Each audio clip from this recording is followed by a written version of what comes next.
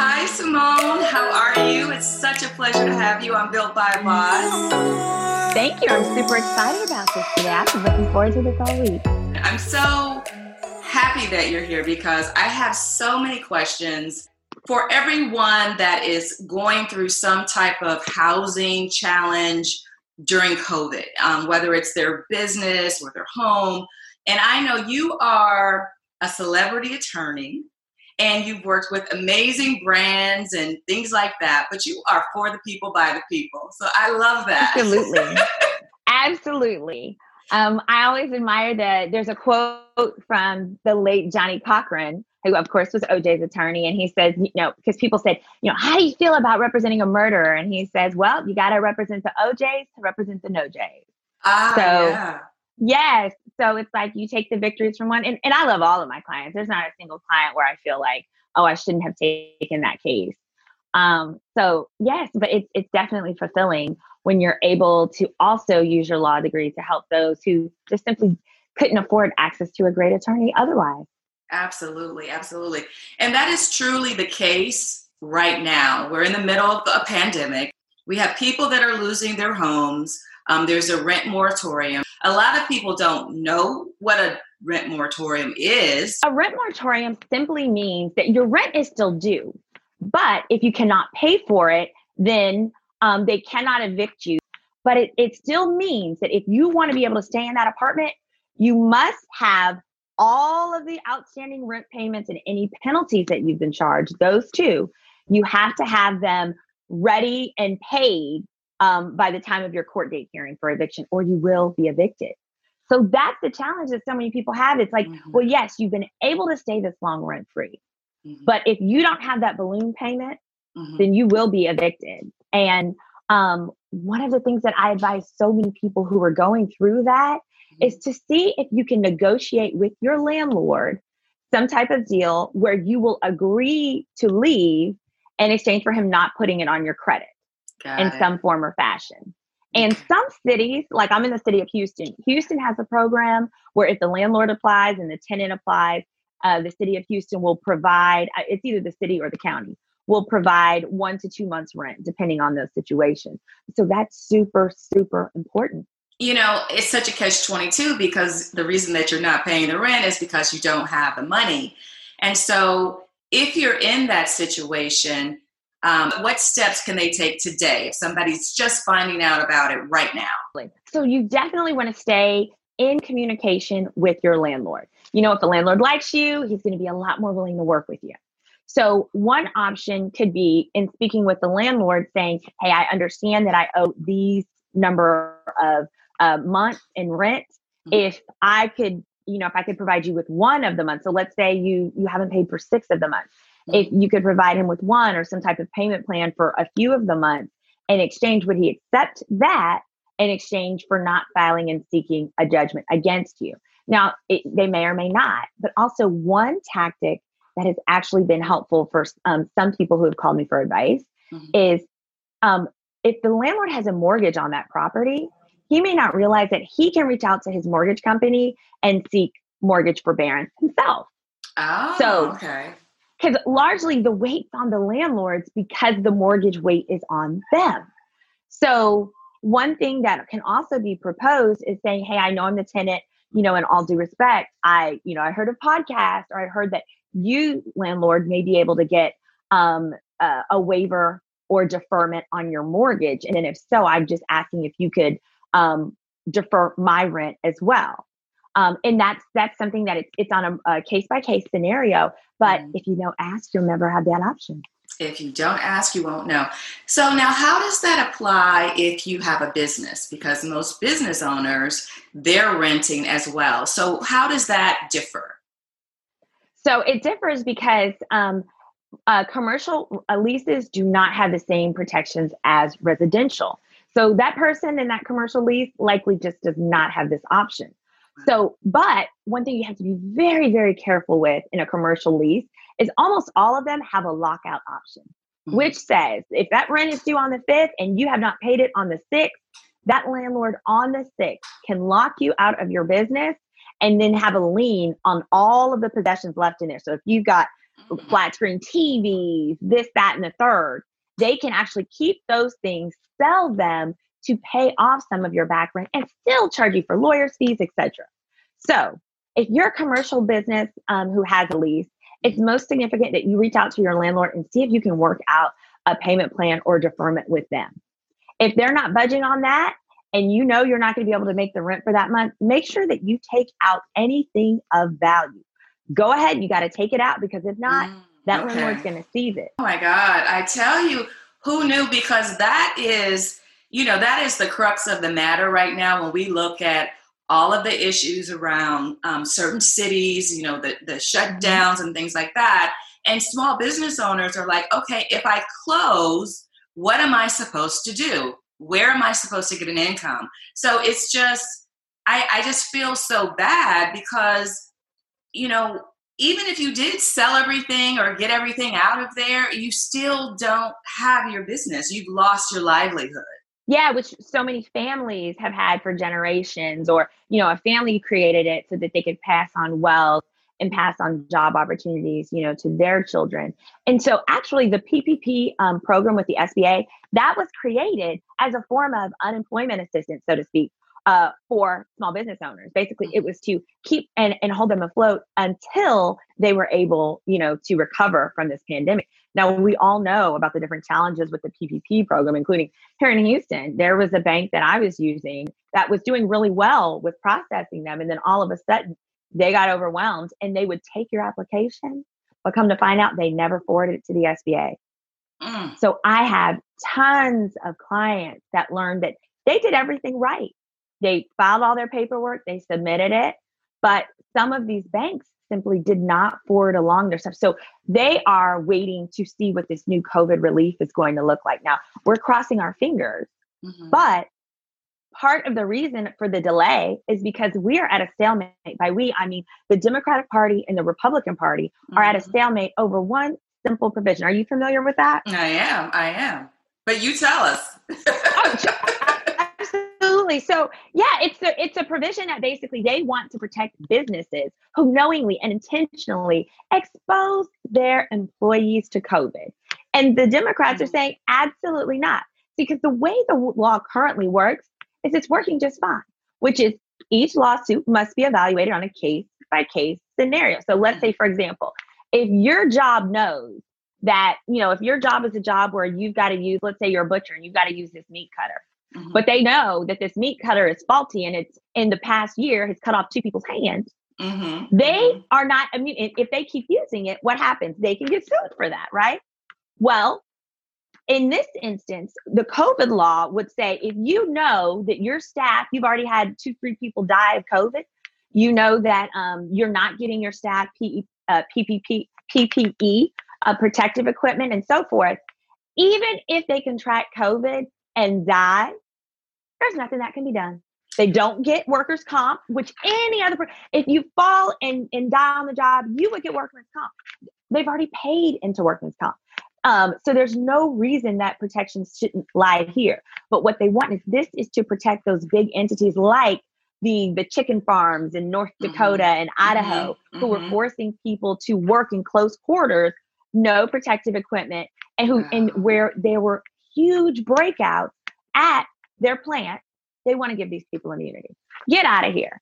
Get out of here. There's nothing reasonable with that. And the Republican argument is that some businesses won't want to reopen if they feel like they're going to be exposed to liability. That's a lie. That is a whole lie. How about you wear a mask? How about that? I mean, if we started with that. Exactly. And this is a capitalistic society.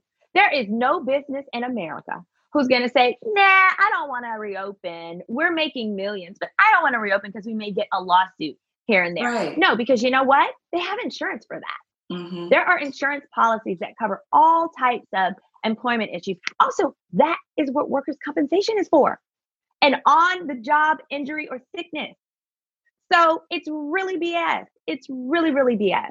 And it's disingenuous. I think really what it was is they didn't want to give, arguably, they didn't want to give Democrats a victory prior to the election out of concern that it may increase the likelihood of Biden. Well, we got Biden now, so let's move on along. Right, So let's take care of the people. Let's save some lives, because the issue is that we're not going to get the vaccine in time for everyone. So even though, it's on the trucks and it's going all over the country, the average everyday person, it's going to be a while until they can get it. And then we're not talking about the fact that so many people are afraid to take it. I mean, we haven't even touched on that. And also, so with all of these different layers, what would make more sense rather than having a stalemate is working on some type of relief for these corporations where if you purchase PPE or these type of things, perhaps there may be grants to help small businesses purchase these things so that their staff can get back to work. Because the tax subsidies, the tax forgiveness later down the line, that doesn't help the small businesses today. They need help today. And what would have been the most astute thing to do would have been for them to continue awarding the $600 a week additional unemployment assistance, because what many don't realize is that 600 was really for small business, unemployed, and trade and what they call gig workers. So like Uber workers or makeup artists, people who work gigs. Those people obviously don't pay into unemployment because of the structure of those jobs, hairdressers, this and that. Mm-hmm. But if you would have continued to give them the 600, they could protect themselves, pay their rent, pay their mortgages. But instead, we have the stalemate because they have this ridiculous assumption that with that 600, people weren't going back to work because it was just more convenient to collect, unemployment. That simply wasn't of money, It's not, especially because in many states, for example, the state of Florida, unemployment in the state of Florida is $250 a week max. Whether you made $100,000 prior to being unemployed or whether you made like 40 or 50, $250. So you need that extra 600 just to be able to have a living wage. Absolutely. Just to be able to, especially if you have children or, you have both a mortgage and a car. Oh, goodness. Don't have a car, right? You don't have a car. How dare you? Yes. But one of the other things that people can continue to do as well is mortgages, particularly if you have a government-backed mortgage, they are extending relief until the end of the year. And if you haven't already asked for it, definitely you should get it. So, or request it rather. And it's on a case-by-case scenario. But same thing with credit cards. Same thing with auto payments. If you have a lease or if your car is financed. But it's best to just go ahead and get those relief, particularly where they're willing to add months to the back end of your loan agreement. Now, It's different if you have a balloon payment. You certainly want to be aware of the concerns of a balloon payment because you don't want to add fees on fees. But where they are, adding, so for example, I have a 30-year mortgage and they said, well, we're going to have to add 6 more months to the end. I said, you go right ahead. I was like, I'll deal with that. You can add a year if you like. Yeah, I was like, I plan to have been sold this or paid it off long before. So we're in agreement there. It's going to take people a long time to recover at this rate. And, as women, I think about the mortgage is just one of the things that we're worried about sometimes. And, I saw one case that you are working on now with the young woman where someone was coming into her apartment, and that kind of led to the whole idea of her being evicted. But it got me to thinking about, Yes, you're talking about Hannah Viverette, who was doing a TikTok. Yeah. And basically live on her TikTok, this intruder scaled her second floor balcony and entered her apartment. He was her stalker, who was her neighbor, lived in the apartment, and was a former maintenance man. So yes, absolutely.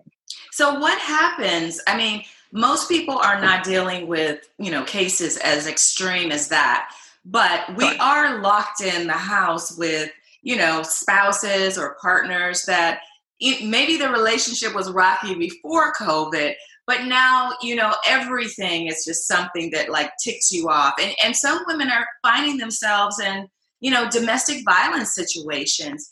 Is there anything that you can share with us in terms of what women can do in this moment in time if they feel like they're faced with something like that? Absolutely.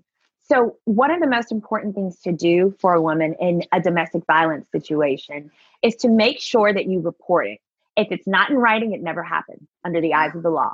Okay. And once you've done that, you can then take that police report to your leasing office. And the leasing office is then able to expedite his eviction. So even if the two of you are on the lease, they can evict him without evicting you. And that is because where there is violence on the premises, the apartment complex has an obligation to immediately protect the rest of the residents. And those residents include whoever's cohabitating with that person. And it also includes anyone else that could be in the complex, because if that person then comes back and does something to you, that apartment complex can be on the hook. So if you're going through this, the first thing that's essential is to document it with the police. You have to file a police report. And then from there, you want to seek a peace bond. By getting a peace bond, which is a protective order, by getting a protective order, that person is no longer allowed to reside with you. It also allows your apartment complex or your landlord to expedite an eviction. Otherwise, they have to wait. It could be 30 days. It just varies by state. Also, if you want to let that person stay and you want to leave, you can do that too. You can use that to get your name off the lease, which actually may be safer. Yeah. It may be safer for you to leave that premises and go stay elsewhere, because obviously if you stay there, they'll know where you're living. Right.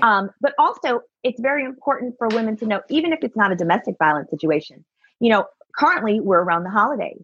During the holidays, there are a lot of break-ins into homes because people burglarize for gifts, presents, money. So if your apartment has ever been burglarized, that alone is actually grounds to immediately terminate your lease and leave without any penalty. And you don't know, you don't ask. Did not know that. That's how I initially began to assist Hannah Viverette, who's doing the TikTok, is because I was just letting her know, hey, this is immediate grounds, whether they're your stalker, whether anything, if your place has just been broken into, because what's to say or who's to say they're not going to fix your door and do it once more. So that's whether you're a man or a woman. So again, what you have to do is file a police report. Once you've done that, then you have to demand in writing, and each state has its own state laws regarding how much notice you must give. But you should then demand in writing and say, I was broken into on this day. This is my written notice that I will be moving out. Attached is my police report. I fear for my health and my safety. And then you can also request to say, I'm requesting that you give me 2 weeks, 3 weeks, whatever it is, 4 weeks, to both move out my possessions and find a new place. And that as of the date of that break-in, you do not charge me any additional rent. Now, they won't all give it to you, but many will, because they don't want the negative publicity that comes with having a break-in, on the premises. And as a result, it will make it a lot easier for you to move to a different complex. And you can also ask if you like your landlord or your management company, you can ask them, you can say, hey, I don't feel comfortable here. Do you have any other properties on other premises where we can just transfer my lease? I've had clients have that done all the time. Although most likely, once they're not happy with a company or their management, they just kind of want to get out of there and go elsewhere. So but the most important thing is to understand you have options. You just have to give yourself a moment to grieve, to breathe, to deal with your shock, and then stay calm. You can only process things when you're calm. Simone, we are saving homes and lives today. Absolutely. I love concrete information. You know what I mean? Yes. Where you can figure out this is what you need to do, because sometimes, you're immobilized and you don't know what to do. And then the people around you don't know. So if you can get specific information, where to go, who to talk to, oh my God, it makes so much of a difference when you're in a situation like that. Wow. And with my clients, I usually tell them, I say, we're meeting virtually for a lot of clients. So I say, okay, I need you to have a pen and a paper. And sometimes they say, I'm in my car, I'm here or there. I said, well, let's reschedule, because I'm going to give you pull over. Yeah. And or pull over. But I need you to write things down, because I'm going to give you things in small increments. I don't want to overwhelm you. So I may just give you a step 1, 2, and 3. Because if I give you too much, you may be like me. I'm very ADD. If I give me too much, I might do nothing. But also when you do that 1, 2, and 3, you're likely going to have obstacles that can make some adjustments. But you have to do small snippets at a time. And when I was in law school, I used to get so aggravated because in law school, they very much hide the ball. They don't give you concrete anything. They tell you, read a case and you're going to have a final at the end of the semester. So I got sick of that after first semester. I went to my professor. I said, listen here.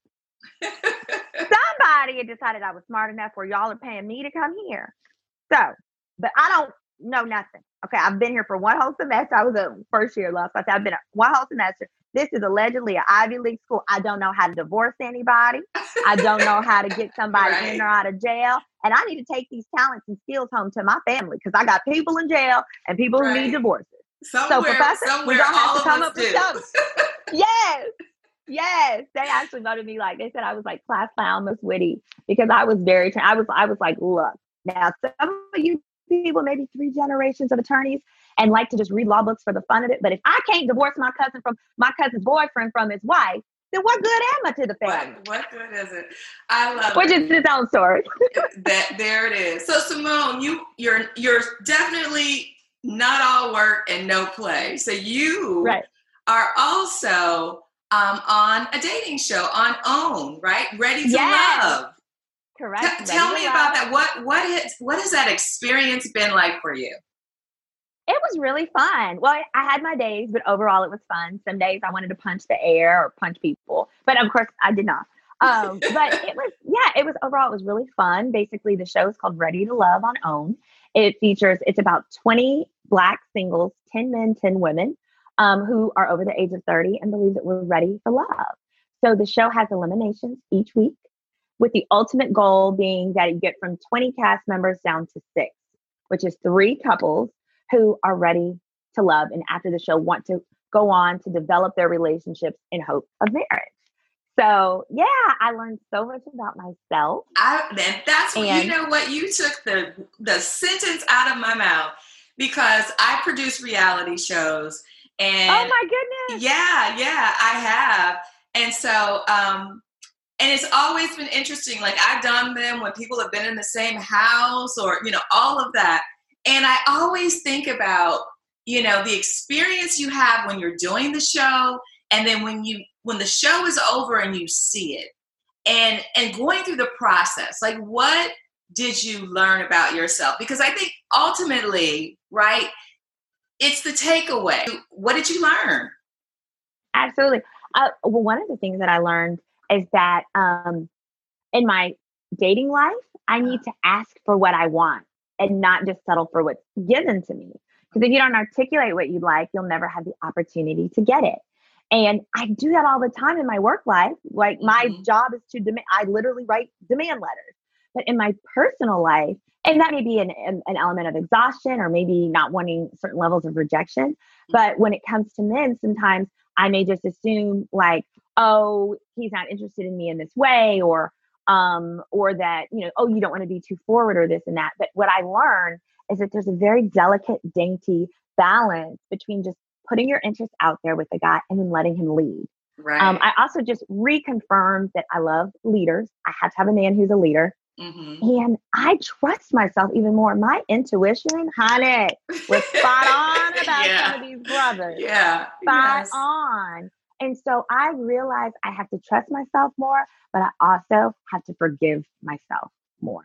I'm such an overachiever. I put a lot of pressure on myself, and I shouldn't do that. Everyone makes their mistakes, right? But for me, I'm one of those people, I don't like making the same mistake more than once. I'm really hard on myself in that capacity. So overall, I would say realizing that I really need to ask for what I want, trusting myself more, and it reaffirmed my intuition for myself. And most importantly, I realized that like one of my challenges in dating was that the men were picking me, but I wasn't picking them back. So I need you weren't choosing. You were being chosen. I was being chosen. But the thing is, when you're being chosen by top quality men, you don't know it. I'm like, top law school grads running hedge funds and, this cutie patootie with no student loans and no kids and a great home, but it wasn't, I was realizing later down the line, like they would pursue me so vigilantly and so consistently that, eventually I'd be like, well, I don't really think it's going to work, but all right, I'm hungry today, or I'm bored, or, whatever, Right. whatever truth be told, like, or a lot of times it was like, I work so much, let me just go on a date with this one. Sure. Mm-hmm. Yeah. Only to realize like I'm getting short-term happiness, not long-term fulfillment. Yes. And all this time that I'm spending with you, then I know you're not the one, when there's somebody out here praying for me. Yeah. I need to go tend to him. And you're choosing each other, instead of, it's like, because it's wonderful. It feels good when you're being pursued. But then once you really connect with that person and you realize, yeah, but what do they really know about me? Because they're pursuing something external as opposed to really taking the time to get to know you. And after the pursuit is over, you realize you don't really know each other because it was so much about the heat. Yes, absolutely. No, you're absolutely right. Especially, I get fearful if a guy is too interested in me too fast. Not because I'm not a great girl. I love me. I think I'm awesome. Oh yeah, that I also reaffirmed that. I was like, oh girl, you're awesome. You got to do that at least once a day. You do. Because I was like, I even like the way that I handle conflict and growth and things like that. But as it relates to dating and guys, I realized that, they can present one person to you. I'm very transparent. Like, this is what I'm looking for. So they would pretend to be those people. Mm-hmm. And then they were basically regurgitating the answers to the test. My mama says, you can't keep giving them the answers to the test. They're mirroring you. It's like you say this, like, I like that too. Exactly. I remember one guy was like, oh, where'd you go to school? And I said, Cornell. He was like, oh, I went to Columbia. Total lie. I was like, that's how I should have known he was a sociopath. Like, how are you lying about something that's Googleable, sir? That's weird. Right. Yeah. So let me ask you this.